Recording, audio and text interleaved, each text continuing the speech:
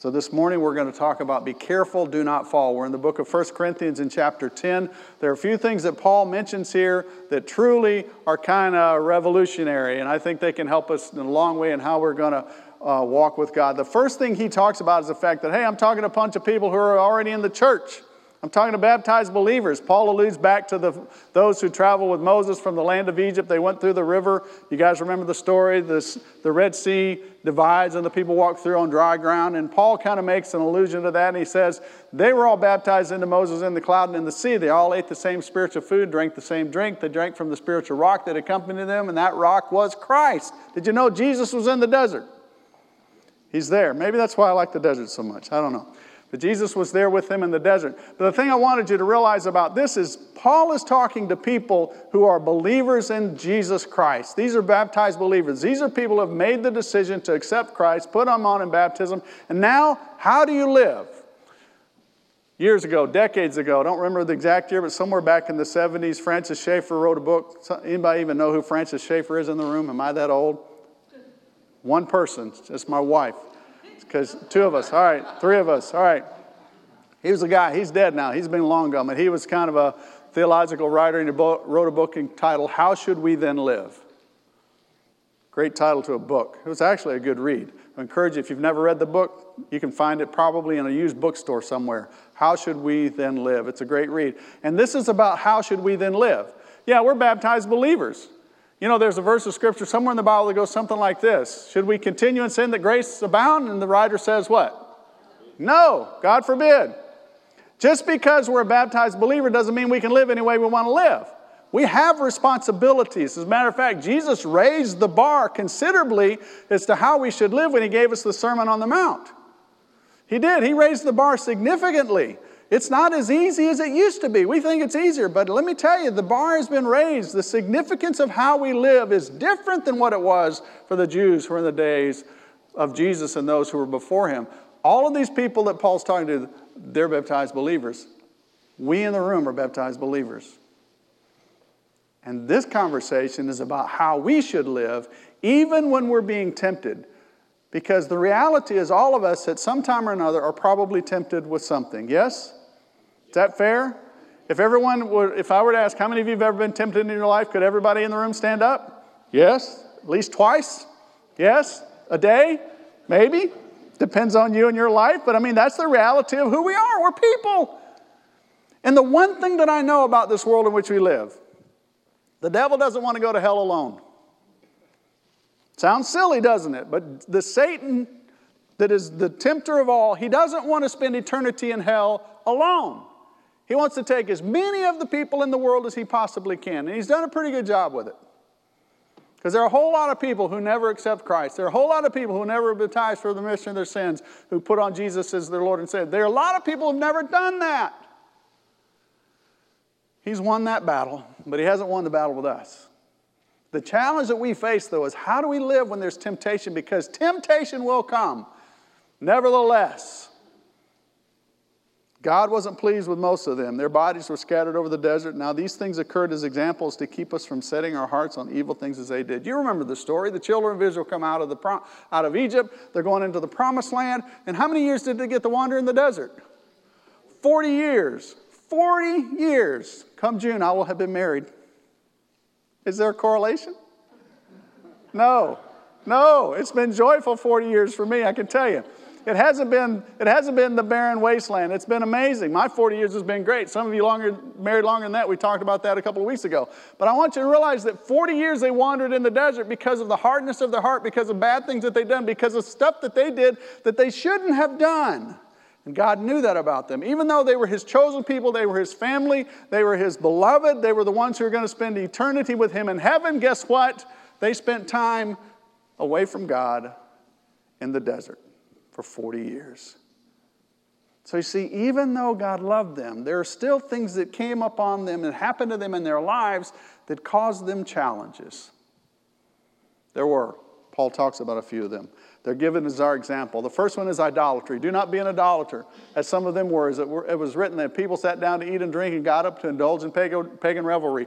Probably what Paul was alluding to was when Moses had gone up on the mountain to get the Ten Commandments. You remember the story? He's up on the mountain, and then word comes to them, hey, the people are down there and they're doing crazy stuff. They had a celebration, they'd done this, and then what did they do? They took the gold, they brought it all together because Moses had been gone so long. They're like, hey, we need something to worship because this God that we're supposed to be worshiping, he took Moses away and we don't know when he's coming back, so we're going to make our own. And they created the golden calf. God was not happy with their idolatry. So here's my question for you. What is your golden calf? What is your golden calf? What have you created in your world that you give your time to, your worship to, your heart to, your soul to? What is there in your world? Now, guys, let me just talk with you for a minute because I'm just going to be very candid this morning because I'm a guy and I can relate to you just a little bit better than I can to some of you ladies who are in the room. I'm going to tell you what one of the greatest challenges we have as men that we make into an idol. It's called work. I'm just being candid. Now, I know we have a responsibility to provide for our families. I get that. I totally get that. The Bible says, Paul writes in another verse, he says, if you don't provide for your family, you're worse than an infidel, right? So I agree. We need to provide for our families. But I want you to know that it is easy for men to make work their God. You know, I've been working in the funeral business now for 10 years. I've stood at the graveside of literally hundreds and hundreds of people who've been buried. I have never, in all of the funerals I've attended and all the people and families that I've talked to or buried somebody, I have never had anybody say, he really wished he could have spent more time at work before he died. I've never heard anybody say that. Now, I've heard all kinds of people say, I wish I could have spent more time with my family. I wish I could have loved my kids more. I wish I'd lived long enough to see my grandkids. That's what I'm thinking. I'm telling you, I've never heard anybody say, though, I wish I could spend more time at work before I died. That's crazy. Nobody thinks that way when they're about to face their deathbed. They don't think like that. They think about things that are important to them, like family and their kids and their spouse. Those things are important. Work can become your idol. And I get it. We all have to work. But guys, let me caution you not to make work your idol. There are more important things than the job.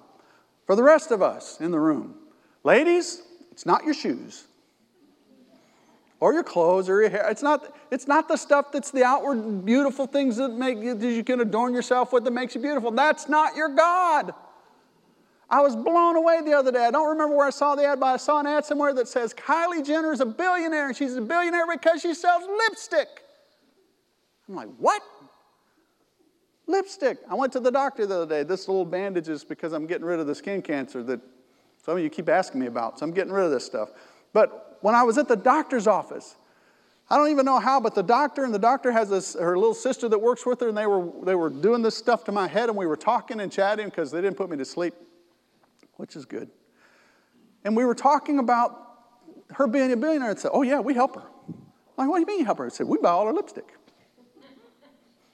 And who knows how many tubes of lipstick they have. Ladies, I'm telling you, there are a lot of things in the world that can get your attention, that can become your idol and your God. Let me share something else with you ladies. Just telling you straight up, just being transparent today. You got to be careful. You have to be careful. Those of you who are married especially, that you don't place your kids as an idol above your husband.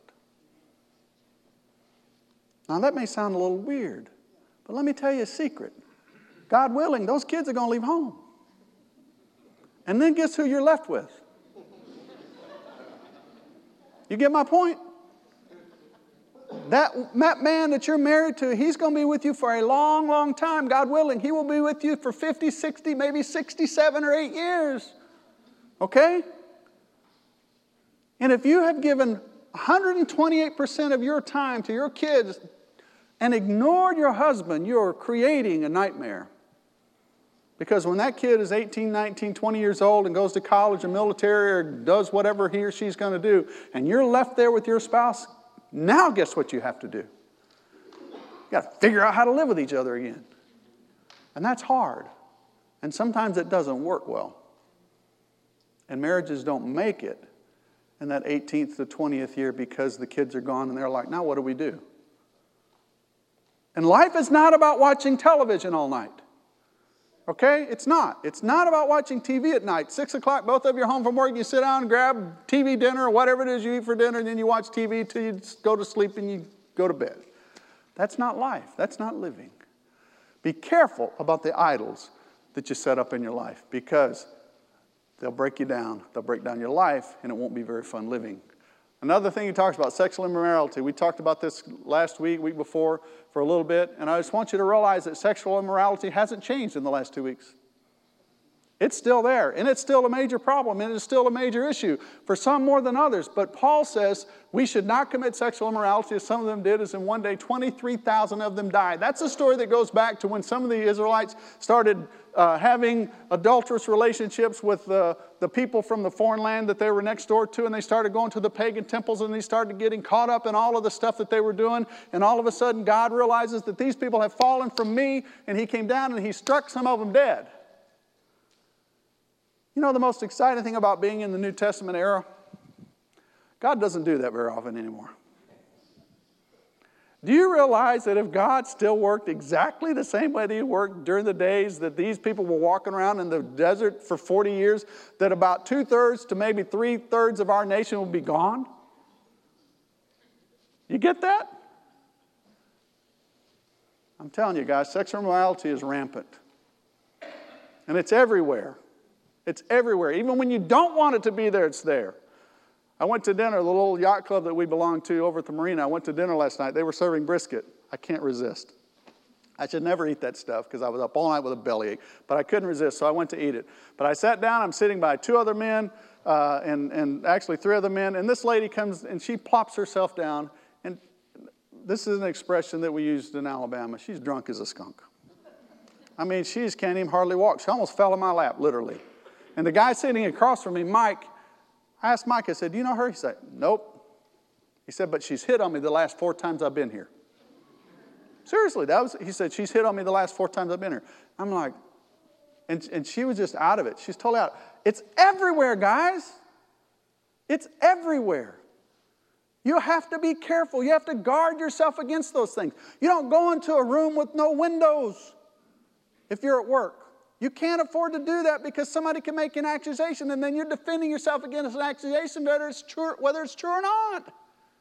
You don't go to places where there are people who shouldn't be there. Look, I'm just telling you, when I meet somebody of the opposite sex, sometimes even the same sex, but I'm telling you, when I meet someone of the opposite sex and they don't know me very well within the first 2 minutes of that conversation, I'm talking about what me and my wife do. You want to know why? Because I don't want any woman to ever get any funny ideas about what I might be interested in. And ladies, look, man, there's some guys out there, they can sweet talk you like you ain't never been talked to. And you might like that. Well, you better be careful with that. You shouldn't like it too much.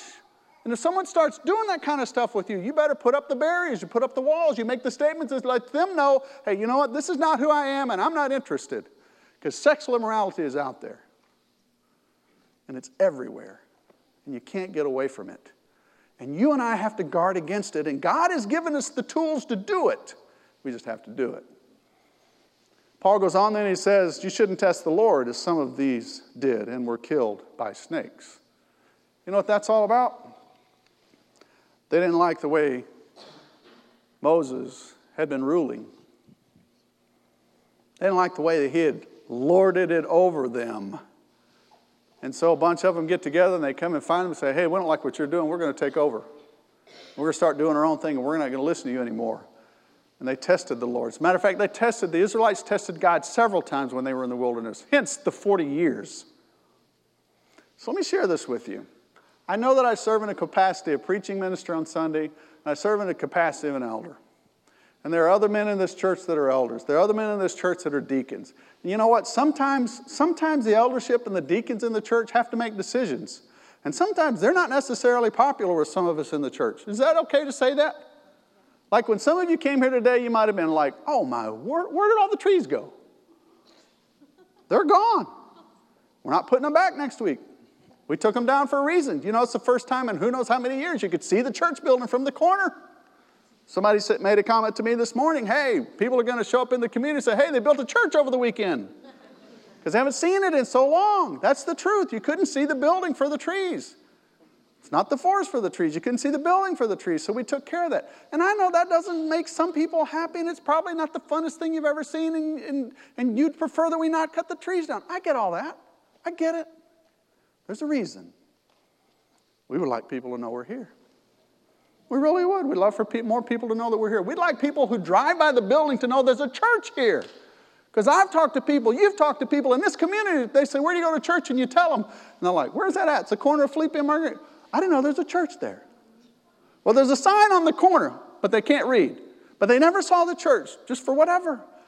And guess what? That's not the last decision that any eldership in this church, in the history of this church, will ever make that somebody's not going to like. Amen? Amen. Welcome to life.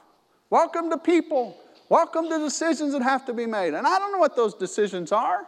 I don't know. I don't know what they'll ever be. But we have to be careful not to grumble and complain just because we don't like something. And that goes way beyond just church. I had an amazing opportunity a few years ago when I moved to Texas. I worked in the home office of a $3 billion corporation. 17-story building. 14th through 17th floor were all the upper management. CEO, CFO, all those guys were on the 17th floor in the penthouse. You know what I learned working there? There are a lot of decisions made at the corporate level by people on the 17th, 16th, 15th floor that a lot of people in the field didn't like. But they made those decisions because they had a better perspective on the whole company and what was going on with the company than what anybody in the field will ever have. Does that make sense? So sometimes when people make decisions, we may not like it. And that happens with you at work, at your jobs, if you still work. I promise you, somebody, your boss, somebody up the food chain is going to make a decision like, why in the world did they do that? It's because they know more than you know. They do. And they have a perspective that maybe you don't have. And that's okay. Javon, has that happened in the military ever? At least twice? I mean, come on, that's the world we live in. I'm telling you guys, there are decisions that are made here. I don't necessarily like all the decisions that elderships make. And I'm an elder in this church. But I support all the decisions that are made. I want you to realize that as a church body, if we truly, truly want to serve and honor God, we got to come together as a family. We have to be one in heart and mind and soul and what we speak, so that what we say, what we think, and what we speak and what we do are all the same thing, because then you have continuity in everything, and amazing things really can happen. Be careful about grumbling. As a matter of fact, that's exactly the next thing that Paul says. Do not grumble, as some of them did and were killed by the destroying angel. Same kind of deal. They're out in the wilderness, they're grumbling, complaining about this and that. All of a sudden, the Lord says, that's it, I'm done. Moses, get out of the way, because I'm coming through. And he sent the destroying, whatever you want to call it, angel, however the translation refers to it, down, and all of a sudden, thousands and thousands of people are dead again. All because they were grumbling. They didn't like food. They didn't. They didn't like food. They came from a land flowing with milk and honey. In their minds, they came from Egypt. They had everything they ever needed. I guess they had forgotten that they were slaves. And they're griping about the food. They griped about a lot of stuff. Don't grumble. So if you think you're standing firm, be careful that you don't fall. See, this is the thing that really, really is important to us. We have to be really, really careful. When we think we're our strongest, when we think we're standing strong, we have to be careful at those times, maybe more so than any other time, that we don't fall. I've known a lot of people, myself included, who seem to have everything going for them and got just a little bit too cocky, too big for our own britches. Do you know what that means? Got a little bit too big for ourselves, and all of a sudden, bam! It all comes apart. And then you wonder why. Well, why are you wondering? You knew it was coming. You were just playing games with yourself. You were playing games with God. You thought you had everything under control, and you didn't have anything under control. You were just playing games. I'm telling you guys, be careful Because when you think you're standing the strongest, that may be the time that you're most vulnerable. And that's a scary place to be. God hasn't called us to be arrogant. He hasn't called us to be people who make our own way. He hasn't called us to be people who can stand up with both fists and shake them at God and say, I got this. He's called us to be people of humility, who depend upon Him, who come to Him in prayer and supplication, petition with everything, bring your prayers to God. What does that leave out? There goes Paul again, those crazy words, those everything kinds of words. It doesn't leave anything out, and yet you and I live our lives constantly thinking that, I got this, it's okay, I got it, I'm good. And we're standing up tall, and all of a sudden, bang! God knocks it out from under us. Be careful. Be careful, be careful when you think you're standing tall and strong, because that may be your most vulnerable position. So the reality is, though, that Paul writes that God is always with us. He says, no temptation seized you except what is common to man. There's nothing new under the sun. Does that sound familiar? There's nothing new. You think we're having political problems now? Are you kidding me? We've already been through this. We've already been through this several times, because this isn't the first Congress. This isn't the first president we've ever had that didn't get along. As a matter of fact, I don't know ones that have ever got along. There's nothing new under the sun. You having trouble at work? Guess what? Get another job. Guess what you're going to have there? More trouble. It just happens. That's life. No temptation sees you except what is common to man. God is faithful. He will not let you be tempted beyond what you can bear. But when you are tempted, He will also provide a way out so that you can stand up under it. And see, here's the rub. This is the real hard part for us. We talked about this briefly in the class this morning, in the adult class. We're looking at the book of Romans. The challenge that we have is that when we are tempted, we think we got it. And we don't exercise faith and discernment to allow God to get us through. And I know we're like that. I know we are, because I'm like that. And I guarantee you, I could sit down with some of you guys especially, and we could have conversations about things that we've dealt with, things that we worked through, problems we dealt with at work, problems we dealt with our families, problems we dealt with finances, and we always figure out a way to get through it, don't we? So where's God in all that? Now, I don't believe that we can sit on the side of the hill and wait on God to fly a roasted duck into our mouth so we can eat today. We have responsibilities. We all have responsibilities to provide for ourselves, to provide for our families. We have a responsibility to be the person that God wants us to be. But realize that when we are tempted, when something comes your way that is a true temptation that's causing you to be pulled away from God, He is there. And He is anxious to help you get through it. But too many times we try to do it on our own by ourselves, and we don't depend upon God. And I'm asking you to realize that God is there. And He wants to help you through. He wants you to depend on Him.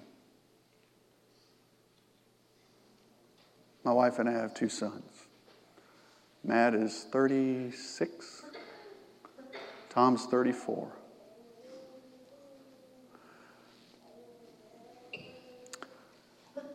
I remember when they were little, and we lived in Atlanta. And there were things that the guys would want, or things they would want to do. And they'd come to Mom and Dad and say, hey, Mom, can we do this? Mom, can I have this? Dad, can we go do this? Dad, can I? And they were always coming to us and asking us for things. And sometimes we would oblige them. Sometimes we would accommodate. Sometimes we'd go have fun or we'd do things. And sometimes we said no, because you just can't always give your kid candy. You know what I'm saying?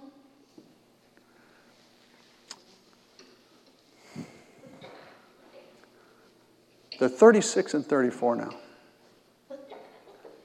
And they still talk to us occasionally.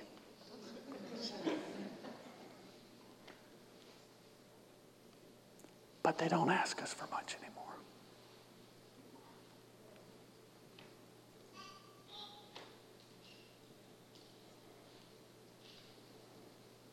Because they're grown men with great jobs, great lives, and they're making it on their own. But I'm telling you, as a father of just 2 boys, I would love for them to call me someday and say, hey, Dad, how do I? How can I? Can you? Would you? And I would drop everything I'm doing to do it.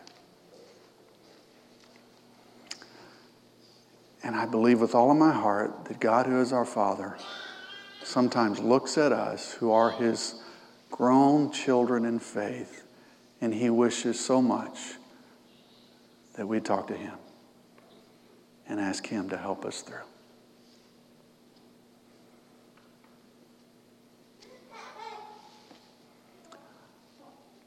God has never gone anywhere. He's still here. He just wants us to draw near to Him and to call on Him and to let Him enjoy and bask in the wonder again of Him being able to help us get through some of this stuff. Because that makes Him feel so good. He's calling right now. He's calling right now. He wants you to answer that phone and say, hey, what's up? It's me.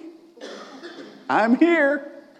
My dear brother George Kiati stood about this tall next to me from Liberia, West Africa.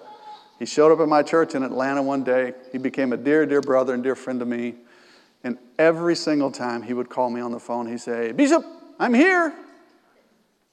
I'm here. And it was such a wonderful expression that he shared with me on the phone. And he could be in Africa, he could be in London, he could be in Alabama, he could be in Georgia. There's no telling where he was at when he would call me. He'd say, Bishop, I'm here. I'd say, George, when are we going to see each other? I'll be there Tuesday. 3 weeks from Tuesday, he'd show up. That was just George. But wouldn't it be nice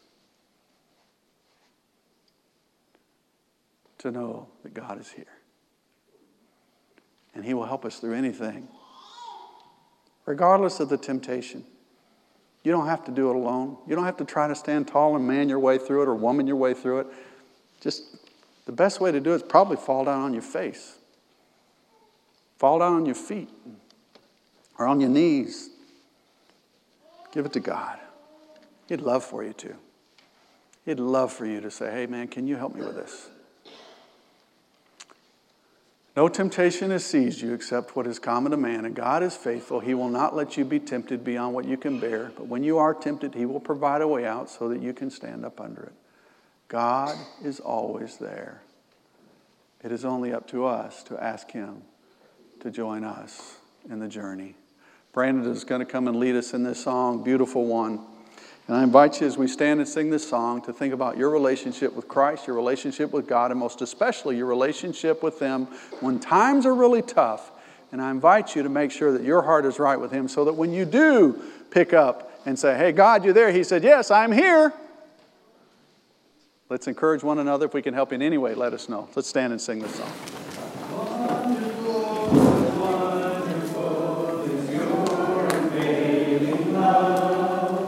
You